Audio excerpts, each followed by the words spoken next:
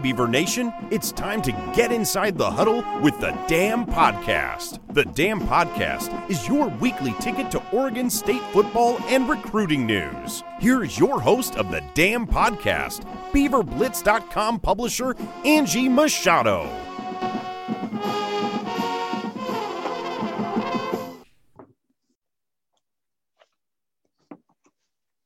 Welcome into another episode of the Dam Podcast. I'm your host, Angie Machado, and joined with me, as always, is our beat writer at Beaver Blitz, Carter Baines, who actually hit the road to head up to Seattle to cover that game up in Seattle for us at Beaver Blitz. Carter, welcome back, and how was the trip?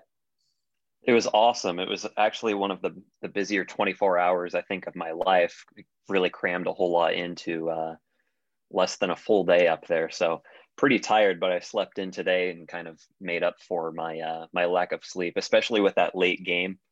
Getting to sleep at 3:30 in the morning doesn't do you a whole lot of favors, especially when you got to head out and get back down to Corvallis early the next day. And then you have a boss that's demanding you write stories. Mean. So talk to me. I have not actually been up to the Husky Stadium press box since the big remodel. The last time I was up there, it was like the overhang, and it was like a metal open air building. It was freezing cold. I think it was freezing for you too, but just talk Absolutely. To us about I mean, I was, my hands are still numb. Talk to us about the facilities, because you walked away super impressed, and just kind of how far behind is Oregon State when it comes to facilities? Yeah, I've had the luxury of visiting a couple really nice stadiums over the last 2 years, and Husky Stadium's up there with the best of them. So the press box, as you mentioned, pretty newly remodeled. I actually thought it resembled Oregon State's press box in terms of layout, okay. But as far as the amenities and just the overall feel of it, it's just, yeah, it's a lot newer, a little more luxurious feel to it, and really just the whole stadium in general. That was my first time inside of it. I've seen the outside, but I'd never been to a game there. And as you said, I walked away pretty impressed with just the amenities and the overall feel of it as you walk in, and there's purple lights everywhere, and going in the tunnels into the actual grandstand, how there's, like a wooden W, and yeah, I don't know. It made me realize just how far behind some elements of Reser really are.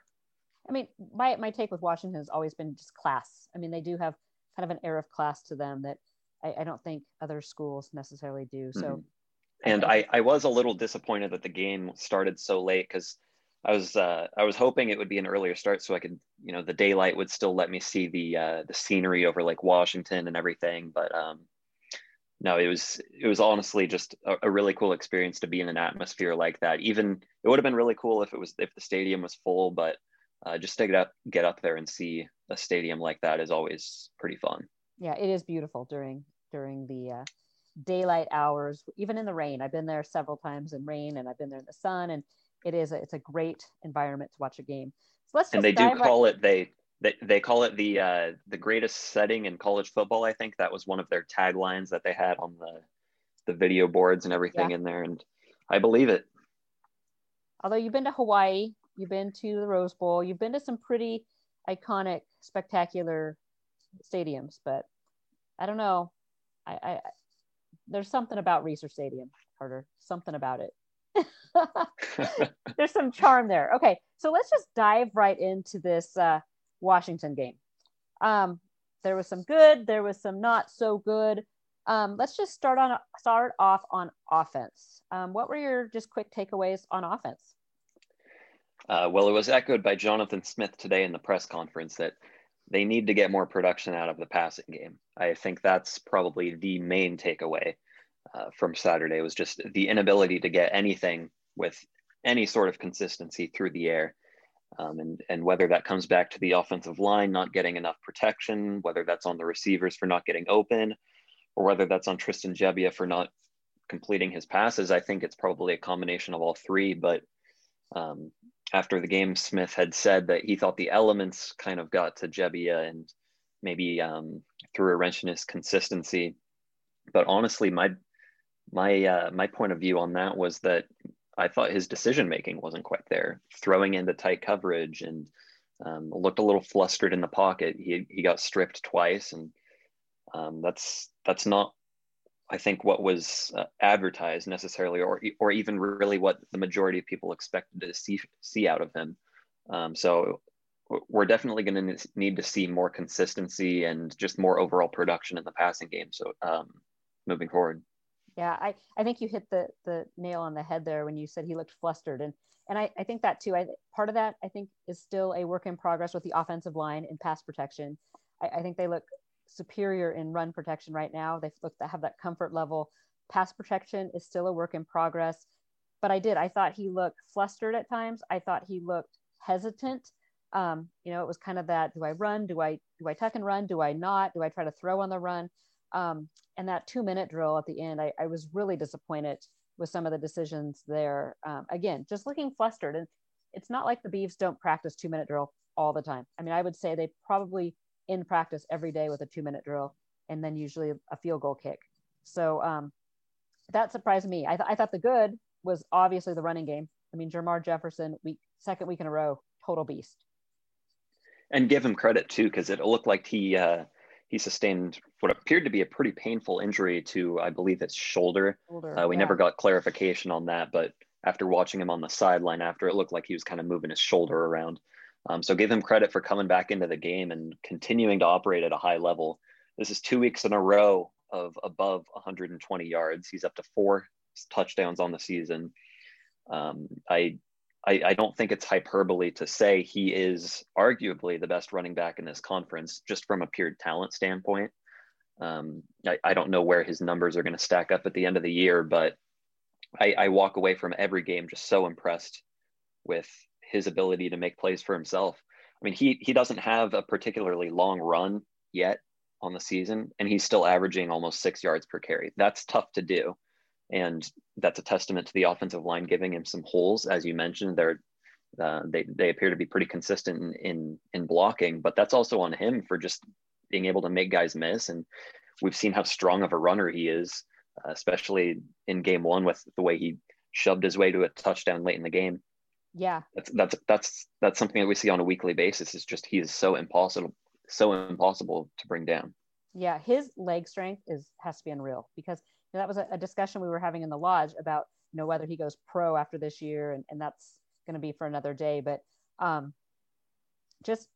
love the two, BJ Baylor and Jermar Jefferson. I think Jermar is a stronger runner, that lower body strength. He's able to churn, pull guys with him. Whereas I think BJ maybe is that hit the hole, one cut, and he's gone. He's way quicker. But both of them, I think, and I like BJ out of the backfield as a receiver. I think both those guys give the Beavers some versatility there. Wide receivers, I think Luke Musgrave is going to be special by the time his Oregon State career is done. He had a drop. Was that a Teagan drop? One of them had one that was behind him a little bit. I think it was Luke. A ball that was kind of. I think they actually, if I remember correctly, I think they both dropped one. They both dropped. Okay, yeah, one was more in the middle of the field. One was on the sideline. But receivers, I don't know if I need to be able to, I'd love to see the 11 on 11 film to see how they're doing getting open. I mean, could you see any of that from your vantage point in the press box? Yeah, it was something that I was paying attention to. And honestly, they did get separation on a few occasions, and really just the pass wasn't there for them, which obviously comes back to Gebbia again with those accuracy problems. And I mean, Oregon State only ran, I think, 22 passing plays, something like that, maybe 24. So not a whole lot of opportunities for them in general. It is one of the storylines that we came into the season watching, is just, can this group kind of break the trend that has plagued them for the last couple of years, and can they get separation downfield? I'm less concerned about the intermediate throws and short throws, because we have seen that they are able to get open on those through 2 weeks. It's more just the go routes, and anything beyond 10 to 15 yards downfield, we still haven't seen any of that. And I don't know if the coaching staff is limiting that because Gebbia might not have the strongest arm, or if that comes back to the receivers not being able to execute on those routes. But that's something I want to see more of as the season progresses. Can Oregon State spread the field like they said that they can, and that they expect to? Yeah. So and just a quick give credit to, Washington's defensive line and their secondary was really good. Elijah Molden was all over the place, all over. So give them credit. So let's move over to defense a little bit. Or okay, do we want to talk about the spots? I'll say that. I mean, there's not a lot to say. I mean, I think the Pac-12 really failed there. But it's funny. The media, we just sat in on Coach Smith's press conference. They asked about it during the post game, and then again today. Coach Smith is never going to say anything disparaging on a media call. I do like the attitude. I mean, it's true. I mean, us, fans and media can sit and squeeze our hands over this and how horrible that those two calls were, and there were a couple other questionable calls in the game. But at the end of the day, it's not going to change the outcome of the game now that it's over. So I think, Coach Smith said today in the press, and the players, I guess, have said the same thing, is it's not going to change anything. And Coach Smith said in 20 plus years of coaching, and then he has more playing, there's never been a game that he felt all the plays or all the calls went their way, or that there wasn't a bad call. I just thought that was so horrible, those two spots. What was it like up in the press box? I mean, you were probably surrounded by Husky writers, so they were probably thrilled to death.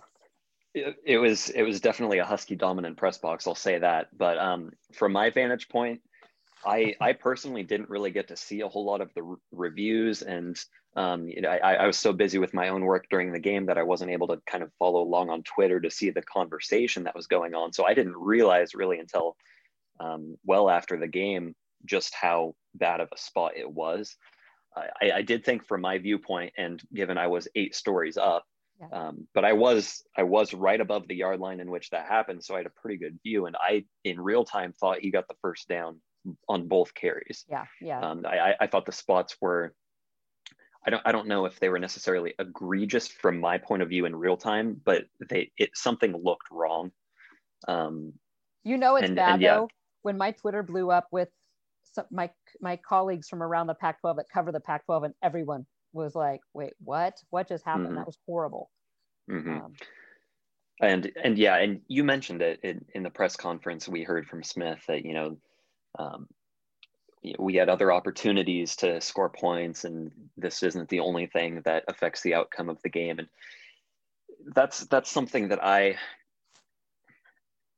always have a bone to pick with Pac-12 refs. But at the end of the day, Oregon State had so many more possessions where they came up empty, and 3 and outs plagued this team. And there are times when they stall out, and to pinpoint this loss on one bad call, well, 2 bad calls, sure, it killed the momentum, and they were probably going to score on the next play, but you just have to execute and you have to overcome it. And unfortunately, this is a trend in this conference where we see it game in and game out, that you just have to overcome these bad calls. And I think Smith recognizes that, and I think the players recognize that, but they were clearly frustrated, and mm-hmm. That they're not going to go out and openly ridicule the officiating crews just out of a pure professional standpoint. But we heard it even after the game. Jermar said over and over again, I don't know how that happened. I thought I had it.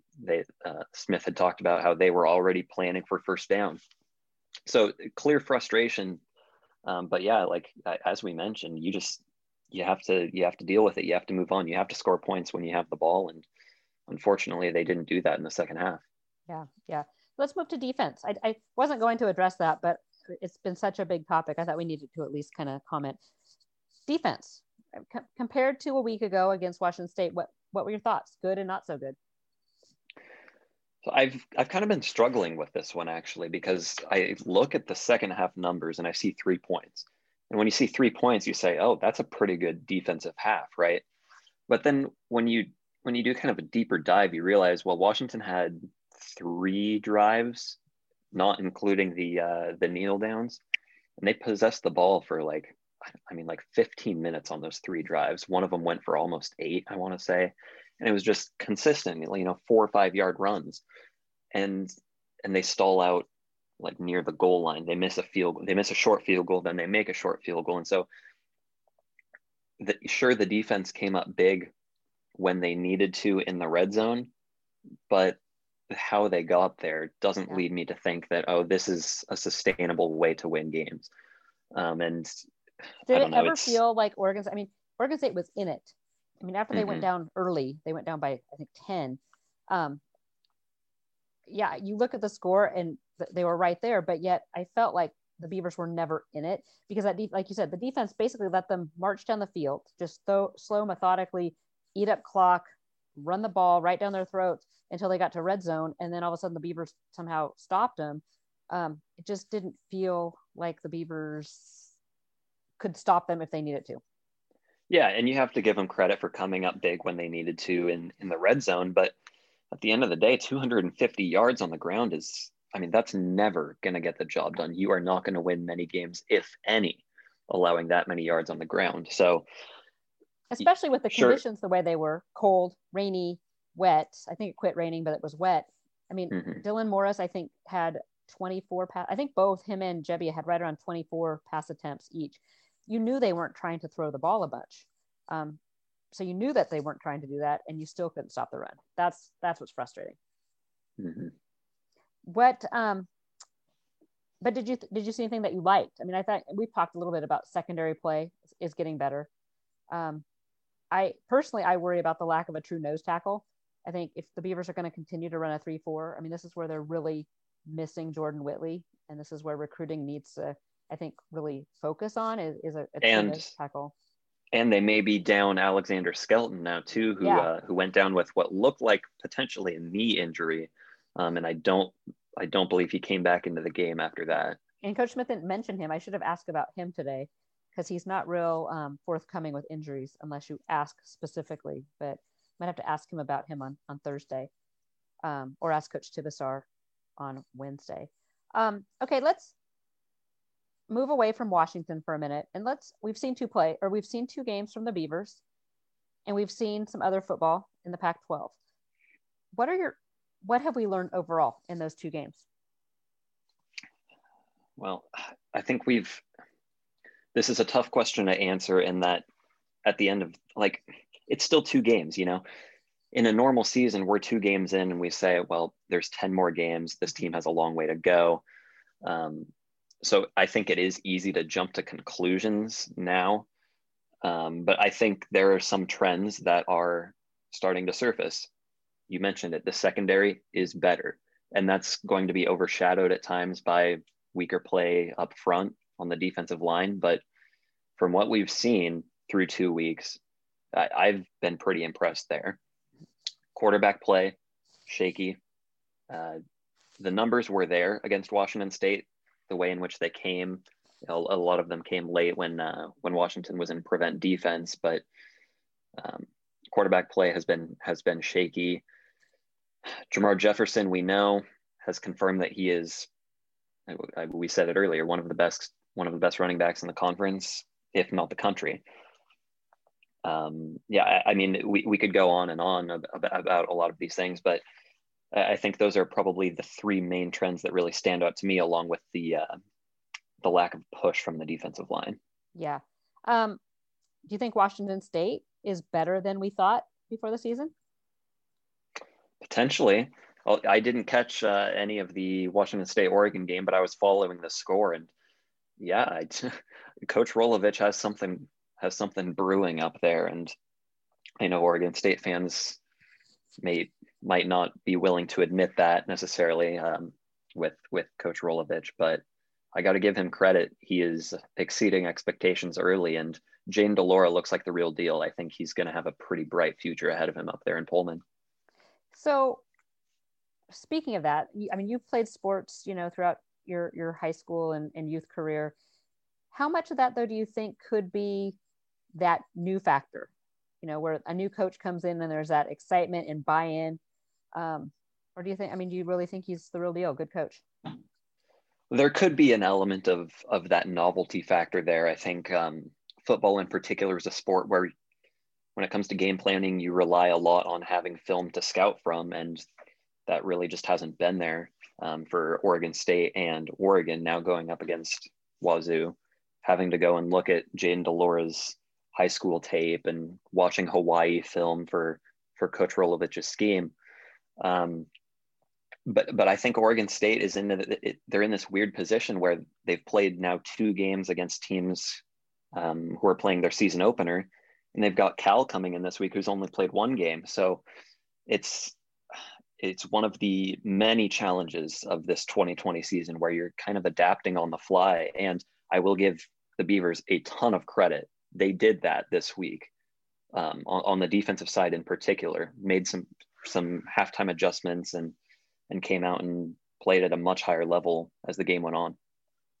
There's been a lot of that flipping on the fly, right? I mean, Cal, UCLA this week, they flipped from who they were supposed to play. And I don't even know if they were technically ever scheduled to play each other, if they were the cross. But it does have that feeling kind of I've been calling it a glorified scrimmage year, a lot of just kind of practice games. So that leads me to a question, and this was several damn questions that we received, but I'm just going to throw it out there to you. We talked about QB play being inconsistent. The Beavers we played 2 games. They have at max 5 more. That's hoping, but that's fingers crossed that everybody stays healthy and the Beavs are able to play. It is a glorified practice season. There's no national championship discussion for Oregon State. What do you do with quarterback? Do you stick with Gebbia? And I mean, like I said, you don't want to crush his confidence, but at the same time, do you use any of these games to see what Ben Gulbranson or a Chance Nolan or a Nick Moore can do with live bullets flying? What are your thoughts on that? I think it's still a little early in the season to make that move. Obviously, if you're up big or down big, you have to do that just to see what you've got. But in terms of if I was coach, would I throw Chance Nolan out there and start him in game 3 or 4? I wouldn't, honestly. I think Tristan Gebbia is just so entrenched as the guy for the future with this staff. I think they're fully committed to him. And if that's the case, they're just going to ride him and get as much experience for him as they can. Because ultimately, if you want him to start for you for the next 2 years after this, he needs all of the experience he can get in this shortened season. So I do think, go ahead. Oh no, so why do you think it is Oregon State rarely, I can't remember the last time Oregon State had a first-year starter come out and look lights out. Whereas teams we play, I mean, Jayden de Laura, true freshman, comes out, looks like he's a seasoned vet. I mean, I think back even Jake Luton, and I get it. I mean, the most popular guy on the football team, if you're losing, is the backup quarterback. But why do you think it is? And this isn't just a Smith question or a Smith thing. This was, you can go right down the list. Riley and Anderson, first-year quarterbacks struggle at Oregon State, whereas sometimes we've seen them at other places thrive. It's kind of mind-boggling, really. Like I don't even know where to begin to answer that. And maybe it comes back to today. Yeah, you kind of stumped me there. I guess the only thing I could think of is maybe it comes back to recruiting and bringing in more of those quote unquote project guys that they see the potential there, but maybe they're still a little bit raw, and it's going to take them experience and getting comfortable in the scheme and with their teammates more than just somebody like Jayden de Laura relying on his natural ability to scramble, or I don't know, somebody like Justin Herbert at Oregon who found a lot of success early because of his pure arm strength. Maybe that is part of the equation, but yeah, that's a really tough question. I don't know either. These are the things that I talk about with my husband at my house. These are the conversations Eric and I have when we're just kind of sitting around talking football. Is why, yeah, I'm a total nerd. I'm sorry. That's just kind of how I am. But you knew that, Carter. You already know that I'm a total nerd. So let's jump into some damn questions here, because we had a lot of good ones, and we've kind of answered some kind of throughout the pod. We've had, lots on Twitter. We had a lot in the lodge, and we've kind of answered a lot of them kind of throughout. But let's talk a little recruiting. Do you think, I've said now Oregon State needs some D linemen. Do you think they take 3 to 4 JUCO D linemen? I don't even know if they have that much room right now. Do they take 3 or 4 JCs, or would you like to see them go the prep route? Well, I look at we've talked a couple times here about the secondary and the improvements we've seen there year over year. And it really hasn't been the JUCO guys necessarily who have elevated it, unless they're doing it in practice and pushing these other guys to where like, oh, I need to get better so that they don't come and steal my spot. Mm-hmm. But like we haven't seen a whole lot of Elton Julian or Rajon Wright or really any of that. So normally I would say, yeah, go that route and get somebody who can come in and elevate your talent level right away. But maybe you do go long term and say, hey, this needs to be a focus in the prep ranks for the next 2 years, and we're going to get this solid base and develop them, and then 3 years from now we're going to have a solid line. I actually agree with you, Carter, because I look at what Oregon State has done. Sometimes JUCOs take a little while to develop. So I look at Tavis Shippen, who was asked about today. He has not seen the field. He is suited up, ready to go, but Coach Smith today mentioned it was a conditioning and ready to go kind of thing. So he's still working to get in shape. So there's some time there. And then I look back, even last season, Simon Sandberg or James Rawls, we saw some, but we're just starting to see them in year 2 start to really contribute. So I'm with you. I almost think you go a prep and you mold them in what you want. Yeah, I completely agree. And in the meantime, you roll with your linebackers. And yeah, we saw a lot of that, I think, in the Washington game, where they loaded the box a little bit, brought 2 edge rushers in at the same time and just kind of lined them up as a glorified defensive lineman. And I know that we said last week that that's not the position to put Hamaka Rashid in if he's going to be an effective pass rusher.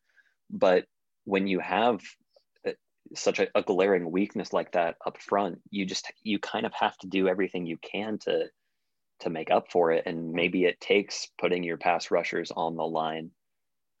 Yeah, no, they did get creative, and I think the second half they did make some adjustments. But that brings me to my next damn question: is where has Ham been?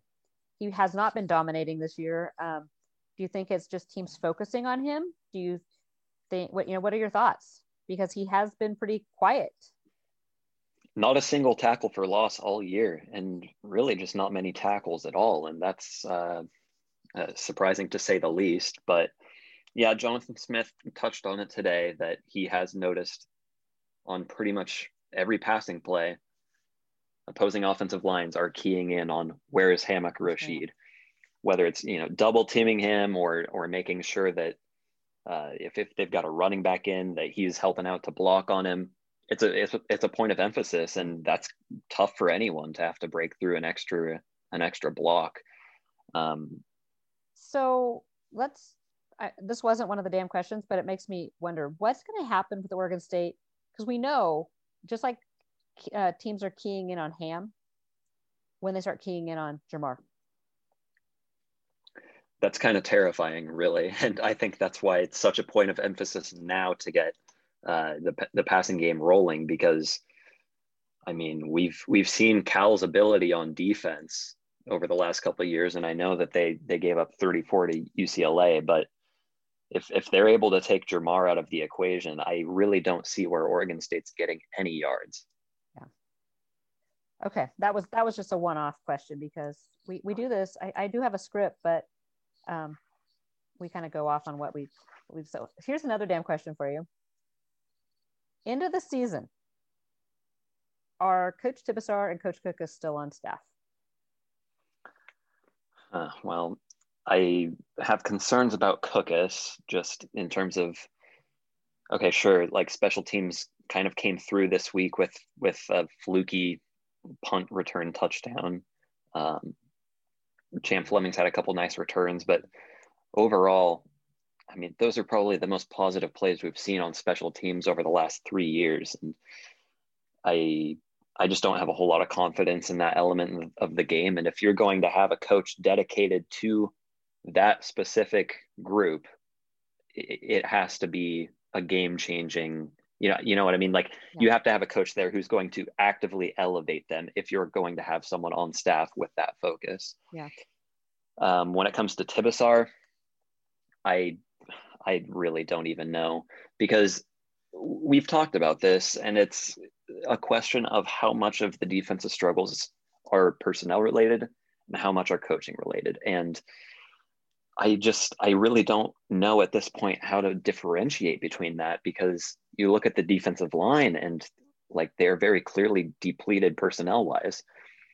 Whereas with the linebackers, you have the talent and, you know, maybe like, are they being utilized correctly? I don't know, but I think it's an element of both.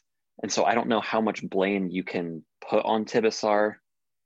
That's a tricky one. But Yeah, Cookus, I do have serious concerns about. so my feeling on this is it's a wacky season, and Smith is an inexperienced head coach. I think both remain. I think we see them both returning next year. I don't see him making a change, just because of that. But I agree with you. I think to address some of it's bad luck. I mean, who would have ever guessed that your starting nose tackle is going to be diagnosed with a heart tumor? I mean, so I didn't even know that existed until Jordan Whitley had posted about it. There's some bad luck there, but at the same time, you should never be that depleted. And so that's the coach's other role, not only just coming up with a game plan and putting their personnel in the right positions to be successful. It's also recruiting for the future and making sure that you don't have these depletions, that you have guys waiting in the wings to build on. And to see that cupboard so empty right now and this is year 3, that to me is frightening. That to me, if this was year 1 or year 2, you give them a little leeway, but this is year 3 and you should be building your way right up to having a plug and play system in place. And I mean, like I said, you're always going to have an injury one off here and there, but defensive line is, especially when you're playing a 3-4 defense, you really need that big nose tackle that's going to plug some lanes.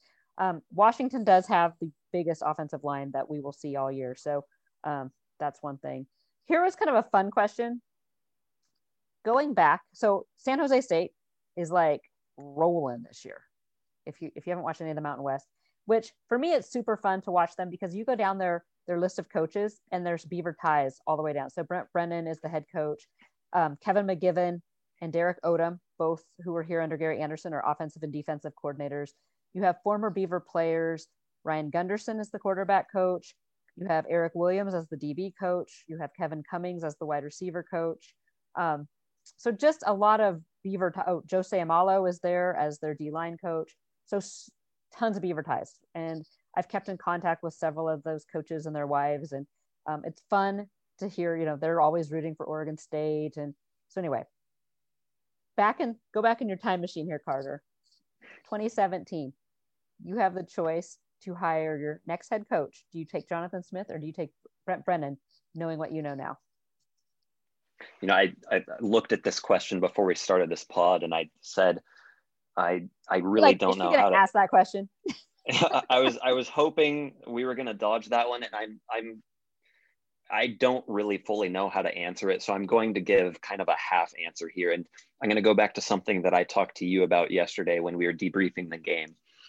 And I said that I still think that Jonathan Smith could very well be the answer for this program. I just don't know if anyone has the patience to give him the amount of time it's going to take. And I say that because you bring Jonathan Smith in with no head coaching experience, and sure, like some coaches thrive and make a name for themselves early, but others, it takes a few years. And so is Oregon State willing to give him, I don't know, let's say 7 years for him to get some experience and have a couple rounds of his own recruiting cycle and everything? Like, is anyone willing to give him that much time? But if you fire him before then, and you say 15 years from now, head coach Jonathan Smith is taking Texas to the college football playoff, you're going to be kicking yourself for giving up early. And so I know this doesn't fully answer the question of Brennan versus Smith, but it's just something that I've been thinking about the last week or two. And I think it should be said that it's still too early to say whether or not Smith is the answer. And I hope that all parties involved have the patience to give it the full shot and give him enough time. Because I think that's a good point, because Coach Smith, when Scott Barnes hired him, you're not bringing in a guy that is a seasoned vet who you give him 3 to 5 years to turn the thing around. where Oregon State was kind of so far down. But this was another question though. Looking at Oregon State's players that we've had the past couple years, do you agree with the narrative that Gary Anderson had left the cupboards bare for Coach Smith? No, I don't think so. Because look at all the players who have made plays for the last year and a half. It's Hamid Rashid. It's, I mean, there's a slew of them. Yeah. I can't name them all, but really the only Smith guys that we have seen so far, Musgrave comes to mind. Jamar, of course. We're starting to see some others climb up the depth chart, but not necessarily earn their roles yet. And JUCO guys aside, because recruiting wise, obviously, I think we're focusing on talking prep. I'm going to give it another year, maybe 2, to fully determine, where this staff lies recruiting wise, because a lot of it does also come to talent development, and that takes a couple of years. You're not going to see. I know Corey Stover is an example. He's somebody who has cracked the 2 deep, but it takes a couple of years to craft a defensive lineman. So because Oregon I still think it might be a year too early to make the judgment with all of the information we need to make it accurately. You make a good point, because you look at the 4 and 5 star guys that the big programs are getting. They're 4 and 5 star guys because they are physically ready to go in and play right now. The Kayvon Thibodeaux and the guys that go to Alabama, those guys are ready, to hit the ground running. Oregon State has to rely on the guys that they have to develop and bring up. So that is a longer development. That takes up more time.